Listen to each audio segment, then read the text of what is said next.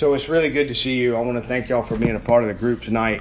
As we get ready we're going to wind up a lecture that we've been working on for 3 months. I say 3 months, 3 classes. And we're talking about God's decree. We're talking about God's decree. When we say God's decree, what that means is before the world was ever created, before God ever said, let there be light, the Father, Son, and the Holy Spirit had already foreordained and pre-planned the way that the world was going to fall out. And for me and you, that's overwhelming, and that's really a hard thing to grapple with in our minds. And one of the reasons it's hard for us to grapple with that in our minds is because we are so anthropocentric. We are so man-centered. Our lives center around us and what we think and what we feel and what we see and what we know. When in reality, this whole world is spinning based on God. What does the Scripture tell us in Colossians? That God is the one, Jesus Christ is the one that literally holds all things together. That every atom, every molecule in the universe is in His hands. And He's in control of everything. And He's in control of you and He's in control of me. And it's the lesson as we've gone through it for the last couple of months, it's really a struggle to wrestle with that and think about the fact that God is actually in control of me. Like that He actually controls me. And one of our first knee-jerk reactions is, well, God don't need puppets. Like He don't need a puppet. He don't need somebody on a string. But the reality is either God is going to control you or sin is going to control you. You see, when you were dead in your trespass of sin, walking according to the course of this world, following the principality of the air, the spirit that's now working in the sons of disobedience, when you were a child of wrath, when you were a child of disobedience, the reality is you weren't in control of your life then. Sin controlled you. And so when God controls us, He sets us free to be who He created us to be. So when God controls us, there's freedom. When sin and self controls us, there's bondage. You see how that works? And so one of the first group that we had together, the first class we had together, one of the main things that we focused on was the fact that, number one, God is good. God is good. Remember when He created everything? He created, let there be light, and He saw that the light was good. And when He created Adam and Eve, He saw that they were good. And the birds and the bees and the flowers and the tree and the sun, the moon, the stars, sea, good, good, good, good, good. And the reality is the first time that God says it's not good was what? Who remembers that? Does anybody know? The first time God said it is not good. It's still in He did in the creation story. Actually in creation? Yeah, it's in Genesis chapter 2. And God saw that the man was alone. And it was not good, right? God saw that it was not good for the man to be alone because he needed a helper, right? So for all of you guys in this room, you can swallow your pride. If you need a helper, that means you were not created to do it alone, right? And for all you ladies in the room, He said after the fall that you were going to try to have rule over your husband. You were going to rule over him. So we all have our flaws, right?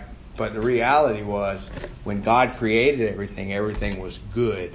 It was man who turned away from God's goodness who lost the freedom that we had. And it was Jesus Christ who came into the world to set us free again from the bondage of sin, from the bondage of death, from the curse. And so one of the first things that we learned is that God is good. And that's very important for us to remember, right? And the next thing that we learned is God is in control, right?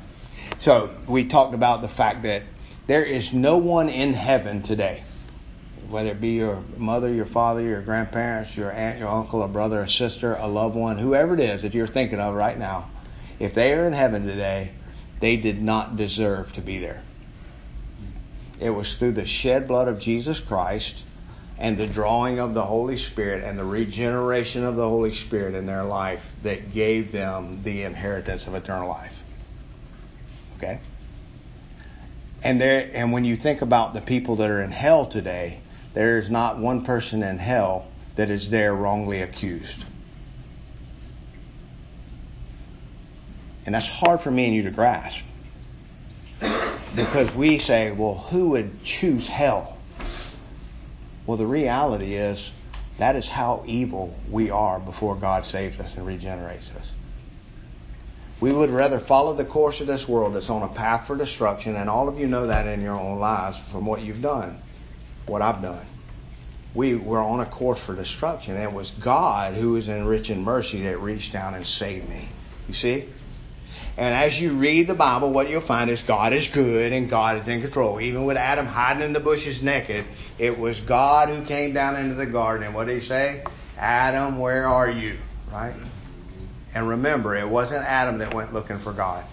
And as you read all of the accounts in the Bible of people coming to know God, behind every one of those, you'll find out that it was God that was reaching out to them first. Right? How many of y'all remember the story of the woman with the issue of blood? Oh, yeah. All right. What did she do? She came to Jesus and she grabbed it, and she was healed. And what did it say? By your faith, you've been healed, right? Well, the reality was her faith was in Jesus. And you would say, well, wait a minute now. She was sick and she was the one coming looking for Jesus. But if you go back and read that story, this is what it said. And she had heard about Jesus. That's all right. Right? Because salvation comes by hearing, and hearing the Word of God. So you got to hear it before you'll believe it.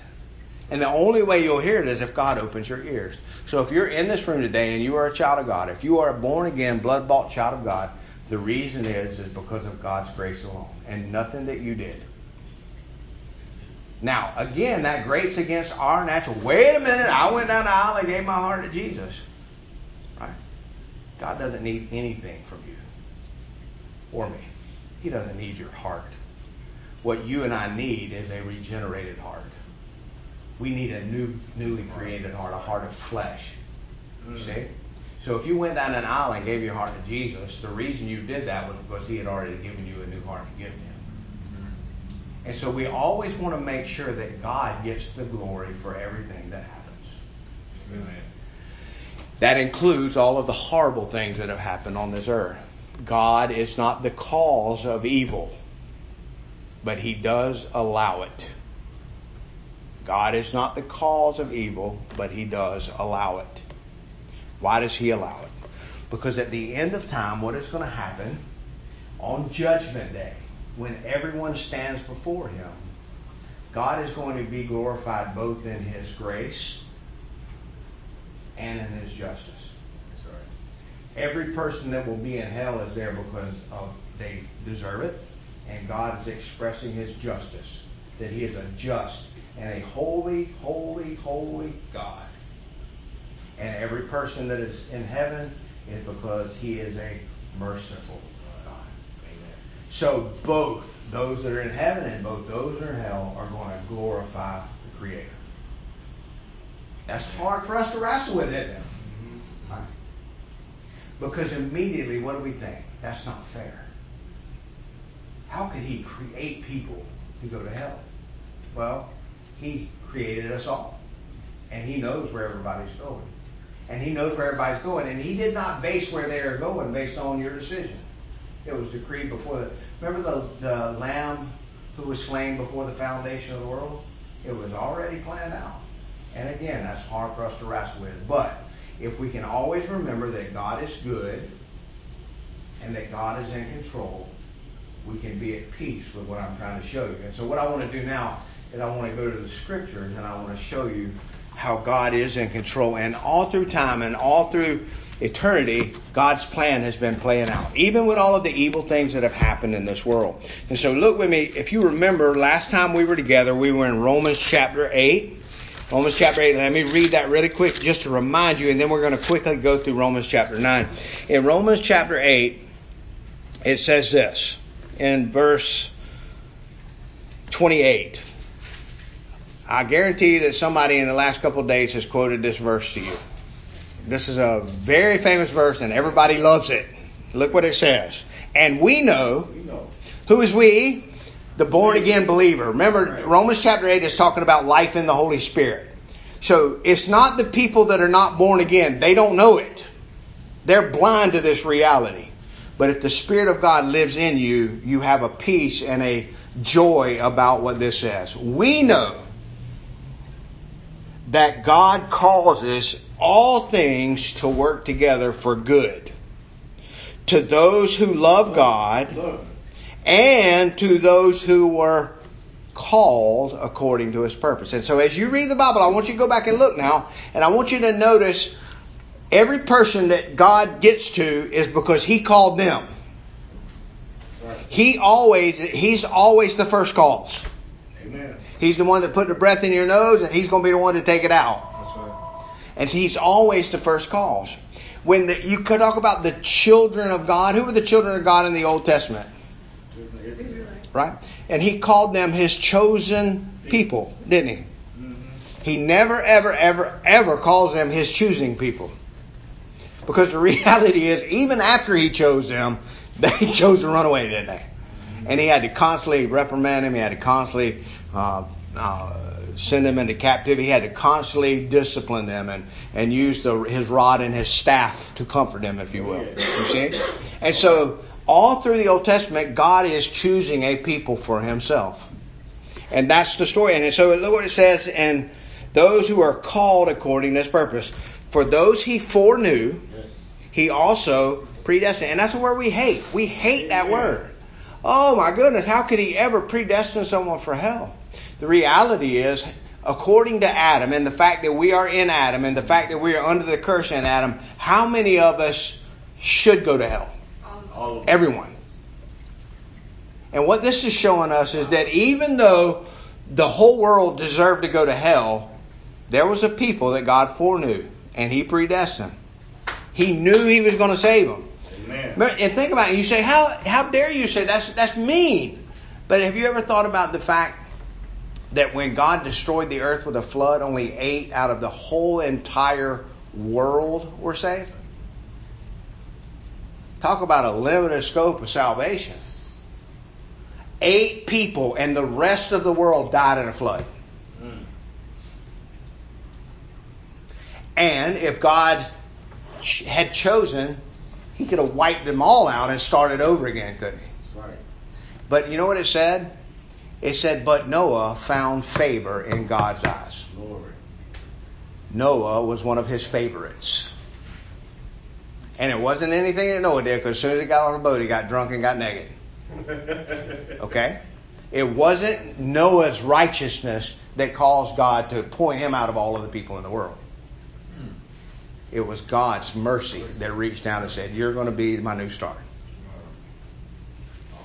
All right? And so it says, who he foreknew, he predestined to become conformed to the image of his Son, so that he would be the firstborn among many brethren. That's right. And these he predestined, he called. And those he called, he justified. And those he justified, he all glorified. So that passage we just read there is known as the golden chain of redemption. And it can't be broken on any section of it. It's 5 different links, right? It's 5 different links. And if you are foreknown, you will be called, you will be justified, you will be glorified. There's no way it's going to be broken. Amen. Because whose work is it? It's God's work. Now, why is that? Why should that be such a comfort to you? Because you can't screw it up. It's his work, and it's based on what his Son did on that cross. Are you with me? Amen. So if you're doubting your faith tonight, if you're here tonight and you're doubting your faith, the reason you're doubting your faith is because you are putting your trust in something that you have done, are doing, or will do, or you're doubting because of something you have done, are doing, or will do. That's why we doubt. We doubt because of something we haven't done, we're not doing, or we won't do, or we're trusting in something that we have done, are doing, or will do. That's the wrong kind of religion, guys. That's the kind of religion that says a man can ascend unto heaven. But what did Jesus say? No man ascends unto heaven except he who descended from heaven, even so the Son of God. What does that mean? You don't climb to God. He descends to you. Yeah. His Son Jesus clothed himself in humanity and came down here and saved us. Right? Amen. And who am I depending on? Jesus. As soon as I start depending on me, that's when the doubt comes. Because deep down inside, we know we can't do it. And so we trust in him. And so it says, Whom he predestined, he called. Who he called, he justified. And those he justified, he also glorified. So what does that mean? If he predestined you, if he called you, if he drew you to him, if he justified you, if he is sanctifying you today, that means that on the last day you will receive a glorified body and you will inherit the kingdom that his son shed his blood to purchase for you. And it's not going to fail because it's his work and it's what he's done. Remember, God is good and God is in control and God is just, but God is merciful. Amen. We live in a world today where people want to amplify God's love, and there is nothing in the world wrong with that. The Bible says God is love. But nowhere in the Bible does it say God is love, love, love. But there's several places where it said he is holy, holy, holy. He's other than us. He's God and we're not. He's the creator. We are the creation. And he loved us enough to save us from ourselves. Amen. And it will happen. It's going to happen. And so look, if you consider reading, if you get the gist of what Paul is saying here, look what it says in verse 31. If God is for us, then who can be against us? If God is for you, who can be against you? Nobody. Nobody. The creation cannot tell the Creator what to do.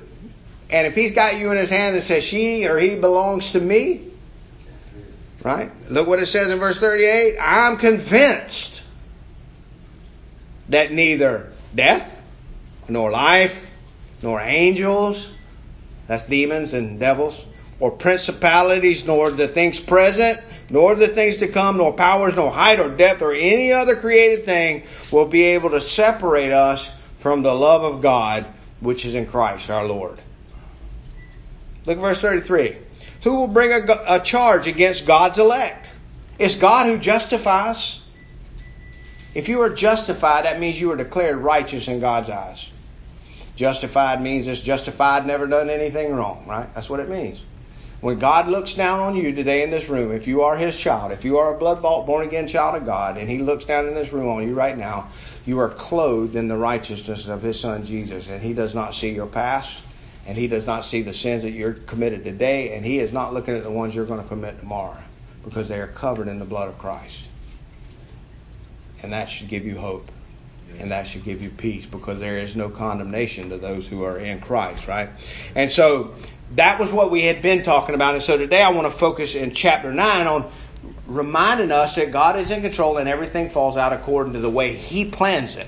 Okay? Amen. All right, so and this is all one letter. And so Paul is not stopping. He's just shown us that it is God who is in control, that God is the one that saves us, that God is the one that keeps us saved, and that it's His choosing, that He's the one that chose to save us. And what He's going to do is He's going to go back through Jewish history and show us how it's been working all along the same way. So he says, I'm telling you the truth in Christ. I'm not lying. My conscience testifies with me by the Holy Spirit that I have a great sorrow and an unceasing grief in my heart, for I wish I myself could be accursed or separated from Christ for the sake of my brethren, my kinsmen according to the flesh. According to the flesh. What does that mean? Paul is Jewish. He's a Pharisee of the Pharisees, a Hebrew of the Hebrews, of the tribe of Benjamin, right? When he went through the Ten Commandments, he said, I've done them all until I got to coveting, and then I failed, right? So Paul was a righteous in the eyes of the Jewish people. Paul was righteous. According to the standard of the Jews, he was upper class. He was a double PhD from the school of Gamaliel. He was the man. And what he's saying is, my heart is breaking for Israel. Why? Because in John chapter 1 it says this, He came into His own and His own did not receive Him. So what had the nation of Israel done to their Messiah? Nailed Him to a cross and rejected Him. And what Paul is doing is his heart is breaking because Jesus is Jewish and the whole Old Testament is the story of the nation of Israel, and the very people that were supposed to be saved by the Messiah are the ones that nailed Him to the cross and rejected Him. And so look what Paul says next. Their Israelites belong the adoption, sons, the glory, the covenants, the giving of the law, the temple services, who are the fathers, and from whom is the Christ according to the flesh, who is over all, God bless forever. But it is not though the word of God has failed, For they are not all Israel who descended from Israel. All right, so watch what he's saying. There are a lot of people that nailed Jesus to the cross that died and went to hell. We read in the book of Acts that before Jesus was even dead, that Judas had went out and hung himself, right? Judas rejected the Messiah. Judas was Jewish, and he rejected the Messiah. And so what Paul is saying here is God's promise did not fail. Not all of Israel was Israel. What does he mean by that? He meant that just because you were a physical descendant of Abraham did not necessarily mean that you were a child of the promise. Amen. Does that make sense? When he says not all of Israel is Israel, what he means is Israel is he who strives with God. Israel is the promised nation. And what he's saying is there's a bunch of sons of Abraham that aren't believers. But it's not as though the promise is without effect. What's he saying? God always keeps his promise, right? Now look what he says next. Nor are they all children because they are Abraham's descendant, but through Isaac your descendants will be named. That it is not the children of the flesh who are children of God, but the children of the promise are regarded as descendants. All right? Now, it's very important. Every child of Abraham was circumcised on the 8th day and was considered a covenant child of the old covenant. Right? But the problem was Esau was circumcised and so was Ishmael. They had the covenant sign, but they didn't have the promise.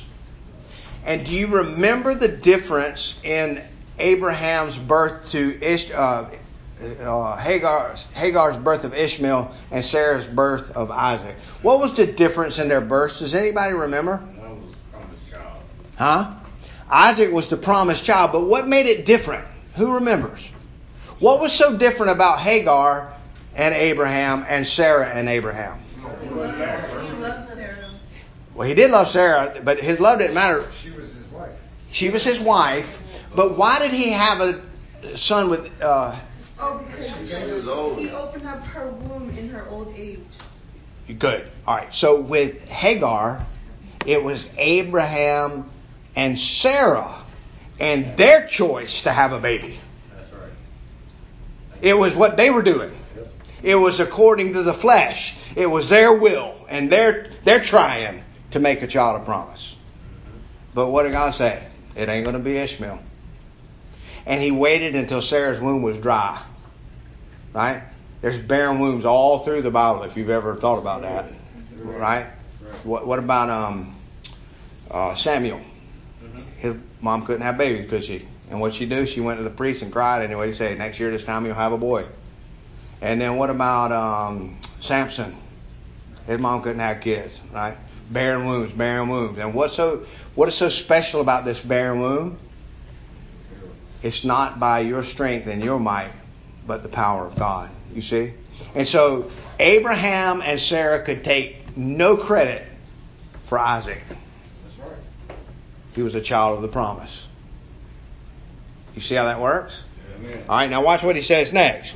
He's talking about that, but he says, and not only this, but there was Rebekah. She conceived twins from our father Isaac. So watch. The first thing he showed was Abraham, Hagar, Abraham, Sarah. Two different baby mamas, if you will. But now, and what did he say? No, Ishmael, you're not a child of the promise. Yes, Isaac, you are a child of the promise. Amen. Now, what's he going to do? He's going to say, now let's talk about Rebekah. Because we got one baby daddy now and two babies in the same womb. And what happens when they come out? The first one to come out was who? Esau. Who's supposed to get the promise? Esau. The firstborn. But the firstborn didn't get to inherit the promise, did he? Who was it that inherited the promise? Jacob, the secondborn. Now watch what it says. It said these twins were not born yet. They had not even done anything good or bad, so that God's purpose according to his choice would stand. Not because of works, but because of him who calls. Wow. And it was said to her, the older will serve the younger. And just as written, it says, Jacob I loved, but Esau I hated. It's before they're born. And God said, Jacob I've loved and Esau I've hated. What shall we say then? Is there no injustice with God, is there? May it never be. That's God forbid. So what he's saying is this. How in the world can you say that God hated Esau and loved Jacob and chose them before they were ever born? Is God unjust in doing that? Is he wrong for doing that? Is he wrong for choosing one boy and not choosing the other boy? And you know what Paul said? God forbid. Because remember, God is good. He's always good. And every decision he makes is good. Now, watch what he says next. For he says to Moses, I will have mercy on whom I will have mercy, and I will have compassion on whom I will have compassion. So then it does not depend on the man who wills or the man who runs, but on God who has mercy. Yes. What do we deserve? Wrath. What do we deserve? Justice and wrath. What does God give us through his Son, Jesus Christ? Mercy and grace. You see how that works? And it says, for the scripture said to Pharaoh, for this purpose I raised you up to demonstrate my power in you, that my name might be proclaimed. It said that God put Pharaoh on the earth to show the whole world that God is the creator and man is not. You know the story behind Pharaoh and his battle with Moses, right? All of those plagues that God sent down on them was against the Egyptian gods and goddesses. The Egyptians worshipped the Nile River. So what did God do? He turned it into blood. The Egyptians worshipped a frog-headed woman named Hecuba. And so what did God do? Sent frogs, right? And all of the plagues were God showing the Egyptians that their gods were punks, that they were idols, that they were demons, that they were not real. He was showing that he was in charge. And you know what he said? I raised up Pharaoh and destroyed him to show you that I'm God and you're not. And when you read it, before Moses ever goes to Pharaoh, before he ever even goes into Pharaoh's presence, God says this, I'm going to send you to Pharaoh and I'm going to harden his heart. He's not going to believe you. Now, when Moses went, he presented to Pharaoh the truth. And what did Pharaoh do? Pharaoh rejected the truth. And then what did it say? And Pharaoh hardened his heart. So there's a double hardening going on there. God is hardening his heart. And the more God hardens his heart, what does Pharaoh do? He hardens his heart as well.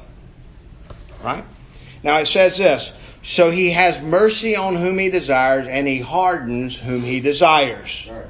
Now watch this. This is very important because this is an argument that you and I will make when we struggle with what I'm showing you tonight. Look what he says in verse 19.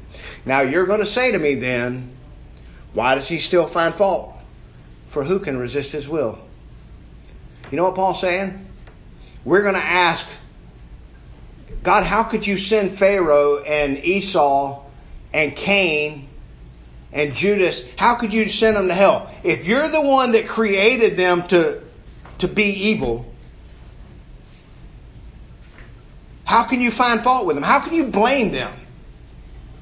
Now I want you to think about it. We're going to see this in just a minute. All through the scriptures, you know that Judas is prophesied in the scriptures to be the one that was going to sell Jesus out. Like in the book of Psalms, it literally talks about Judas in the book of Psalms 900, 700, 800 years before Jesus was ever born. Before Judas was ever born, Judas was already prophesied to be the one that was going to sell Jesus out. And so what Paul is doing here is he's cutting an argument off. He's saying, wait a minute. You're going to say to me, how can God rightfully send Judas to hell when he's the one that decreed that he was going to be the one to sell Jesus out? Right? Do you understand the argument, the flow of the argument that's going on there? And in our natural mind, as natural human beings, we're like, yeah. But did you know that's the same argument that Adam used in the garden? The woman you gave me, she gave me the fruit and I ate it.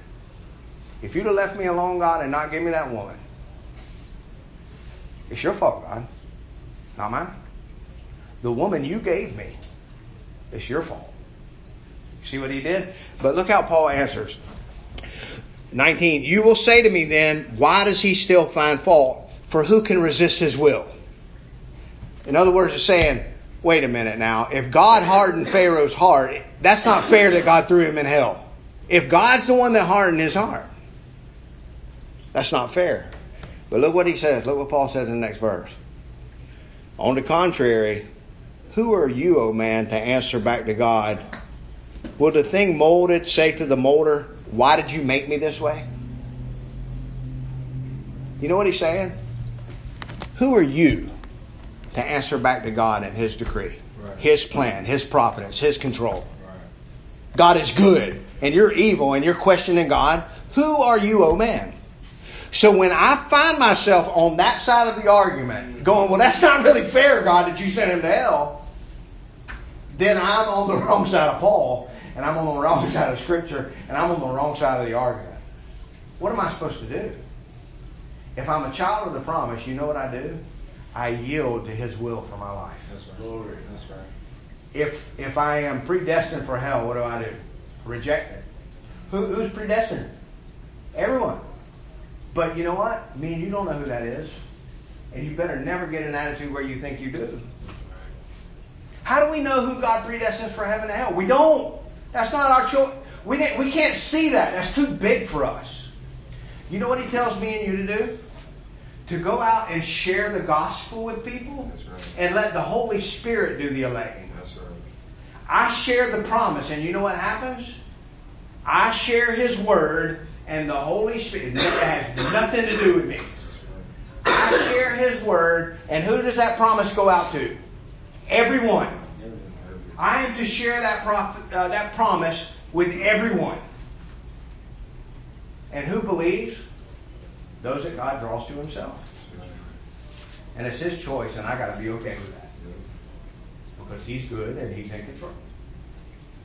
If it's based on my choice, then who gets the glory for it? So think about this. One day we're all standing up in heaven, and I'm standing here, and another guy standing next to me, and the guy next to me says, well, the reason I'm in heaven is because I walked down an aisle and gave my heart to Jesus. All right? Who's getting glory in that statement? We are. He is. Yeah, I did it. But you know what I say? I was dead in trespass and sin, walking according to the course of this world, following the prince of the power of the air, the spirit that's now working in the son of the disobedient. And I was a child of wrath, just like the rest of creation. But God, who is rich in mercy, saved a sinner, a hell-bound, hell-deserving sinner like me. Amen. Amen. And He did it. Amen. And I can rest in that. I can rest in that fact that I'm a child of promise. And it's His promise to me, not my promise to Him. Amen? Amen. And guys, if you're in this room tonight and you are a blood-bought child of God, ladies, if you're a blood-bought child of God, God has reached down into some of the lowest pits of despair in this world to save a broken sinner like you. And the deeper you were in the mud, the more grace and glory is given to God. Right? What did King David say? What did David say? You rescued me from the muck and the mire. That's right. And you set my feet upon a rock. Who is a rock? Jesus. Christ. Who is Jesus? He's the promise of the Father. He's the eternal plan of our Creator. He is the Creator. And so my feet are resting on that promise. I'm standing on the promises of God, not on my promises, not on what I do, not on what a preacher's done for me, or not what somebody did by laying hands on me, or not me speaking in tongues, or not me saying a prayer. None of that. I'm not dependent on my reading of the Bible. I'm not dependent on how much I pray every day. I'm not dependent on how many people I share the gospel with. All I'm depending on is the shed blood of my Savior and that empty tomb. Because that is the declaration of the promise that I have. And it's nothing to do with me. And He gets all the glory for it. All right, so he says, on the contrary, you, O man, who answers back to God, the thing molded will not say to the molder, why did you make me like this, will it? Or does not the potter have the right over the clay to make some lumps, one vessel for honorable use and the other for common use? All right. What if God, even though he was willing to demonstrate his wrath and to make his power known, endured with much patience vessels of wrath prepared for destruction? And he did so to make the riches of his glory upon vessels of mercy, which he prepared beforehand. So what that's saying is there is a potter. Who is the potter? The Father. The Father. He's the potter. We are the clay. And remember how he formed Adam in the garden? What it's saying is that he formed vessels of wrath and he formed vessels of mercy. Wow. He's the one that made them. He made Pharaoh. Pharaoh can say the same exact thing that David can say or Jeremiah can say. Before I was born, when I was still in the womb, you knew me. And he knew everything that Pharaoh was going to do. He knew everything that I was going to do. He knew everything that you were going to do with your life. And he knows what's going to happen tomorrow. And he knows what happens the next day. And he knows what happens in eternity. And you're in his hands. And there's no better hope than that. To know that God is good, that God is in control, and that God always keeps his promise. I want to quickly, I got about 5 minutes left. I want to share just a couple of things really fast with you. Do you remember in the very beginning when God cursed the serpent? And he said this to him. He said, and because you have done, the son that cursed are you above all the creatures of the field, and on your belly you'll go all the days of your life. And he said that the seed of the woman is going to crush your head. Mm-hmm. Remember what he said? He said, how did he say it? He said, and you will bruise his heel, and the seed of the woman will crush your head. You will bruise his heel, and he will crush your head. So what he was saying, what God was saying to the serpent was this: hey, devil, you tricked that woman, but one day that woman's going to have a baby that's going to get you. And it wasn't Adam's baby; it was Eve's baby. It said the seed of the woman. That's Genesis 3:15. That's known as the first mention of the gospel in the Bible. There's a big fancy term for it, and I guess it's Latin or Greek or something. It's called the proto-evangelion, the first mention of the gospel. All right? What did it say? It says that the woman is going to have a baby, and that baby, you're going to bruise his heel, devil. You're going to bite him. You're going to sting him. But he's going to take that same heel that you bruise and pick it up and crush your head with it. Right? Now, that's amazing to think about, isn't it? Because who was the first person born of the seed of a woman? Jesus. Cain and Abel, Adam was their daddy. But Jesus was born of his father. He skipped the curse. You see? So all the way back in the very beginning, what did God say? One day that woman's going to have a baby that's going to get you. And so do you ever wonder why Satan inspired Pharaoh to kill all the little Hebrew boys? Do you ever wonder why Satan inspired Herod to kill all the baby boys that was born at the same time Jesus was? Because the devil knew the promise, and he was trying to circumvent it. He said, if I can kill him before he gets grown, I got him. You see? And so all through history, that plan's been going on. So I want to show you a couple things really quick, and then we're going to close. Flip with me to Genesis chapter 15. Genesis chapter 15. This is when Abraham was receiving the promise.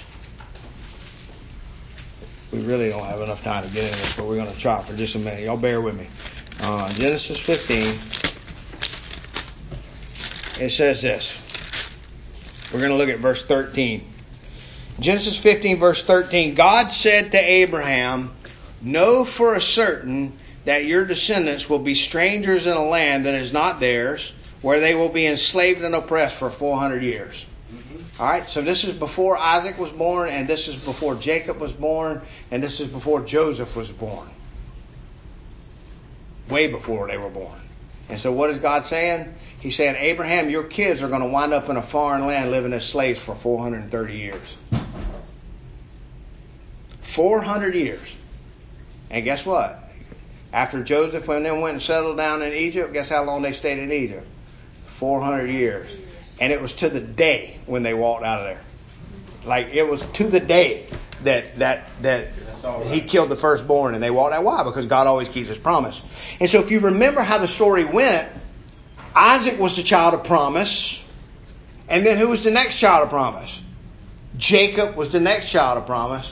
And then what did God do? God took the 11th son, Joseph, and all of his brothers hated him and sold him into slavery and sent him off to a place called where? Egypt. Right? And then look at the end of Genesis 50. Look really quick. Let's see if some of y'all may be familiar with the story. I hope you are. If you're not, please get familiar with it. Look in Genesis chapter 50, and let's look at verse 18. This is after his daddy Jacob had died. It says this. Then his brothers also came and fell down before him and said, Behold, we are your servants. But Joseph said to them, Do not be afraid, for am I in God's place? As for you, you meant evil against me, but God meant it for good in order to bring about this present result, to preserve many people alive. So therefore do not be afraid, I will provide for you. So what happened? The boys, after Jacob died, they were afraid that after Jacob died that Joseph was going to get them back for what they had done to him. And what did Joseph say to them? What you meant for evil, God meant for good. Their natural desire was to kill their brother. They wanted him dead. And what did Joseph say? You meant it for evil, but God took your evil intentions and turned around and used them for good, because my seed, my baby that's going to crush the serpent's head is coming through you, and he's going to be protected here in Egypt for 430 years. And then you go all the way to the New Testament. What do you see? You see a bunch of brothers nailing their brother to a cross. And what did Peter say in his sermon? You and Herod and the leaders, the Jewish leaders, meant it for evil. You nailed the Messiah to a cross. You meant it for evil, but God meant it for good. You see? And remember what Paul said in Romans 8? We know that all things work together for good. It didn't say we know that all things are good. It said we know that all things work together for good to those who love God, to those who are called according to the purpose. And so why do I bring all of this up? Because when you read from Genesis to Revelation, what you're seeing is God is your creator and he always keeps his promise. Amen. And if you are a child of the promise, he's got you. Amen. And you need to rest in what he's done and not what you're doing. And you need to trust him that he's good and that he's God and that he's in control. And so what we see now is that the plan that God had set in place before he ever said, let there be light, there was a plan in place. And that plan is playing out before your very eyes. Yep. Yes, it is. Yep. Before your very eyes. Yep. And what does God want you to do? He wants you to rest in that plan. Yep. And trust him. Right. That's right. Amen. Trust him. Amen? Amen. Father, thank you for this time together. I know this is a very tough subject for us to wrestle with. We are so prone to thinking that it's all about us. But it's about you. And it's about your love for us and about your son Jesus and what he did on that cross to save broken men and women like us. And we thank you. We thank you for our salvation. We thank you for the hope of the promise. And I pray that you will use these words as an encouragement to help us to rest. That's what your Sabbath is really about. It's about us resting in you. And I pray that you will help us to rest in your truth and your love, your mercy and your grace. And I pray that you will allow us to share that truth and mercy and grace with those around us. Because who knows how many of our family and friends and loved ones and acquaintances and people we're going to bump into in the street are your sheep that you poured your blood out to save. And it's just a matter of us going and sharing your promise with them so that you can draw them into the fold. So thank you for your love and your mercy and your grace. Thank you for your providence and your goodness. Thank you for your decree. Thank you for loving us and saving us. In Christ's name we pray. Amen. Amen.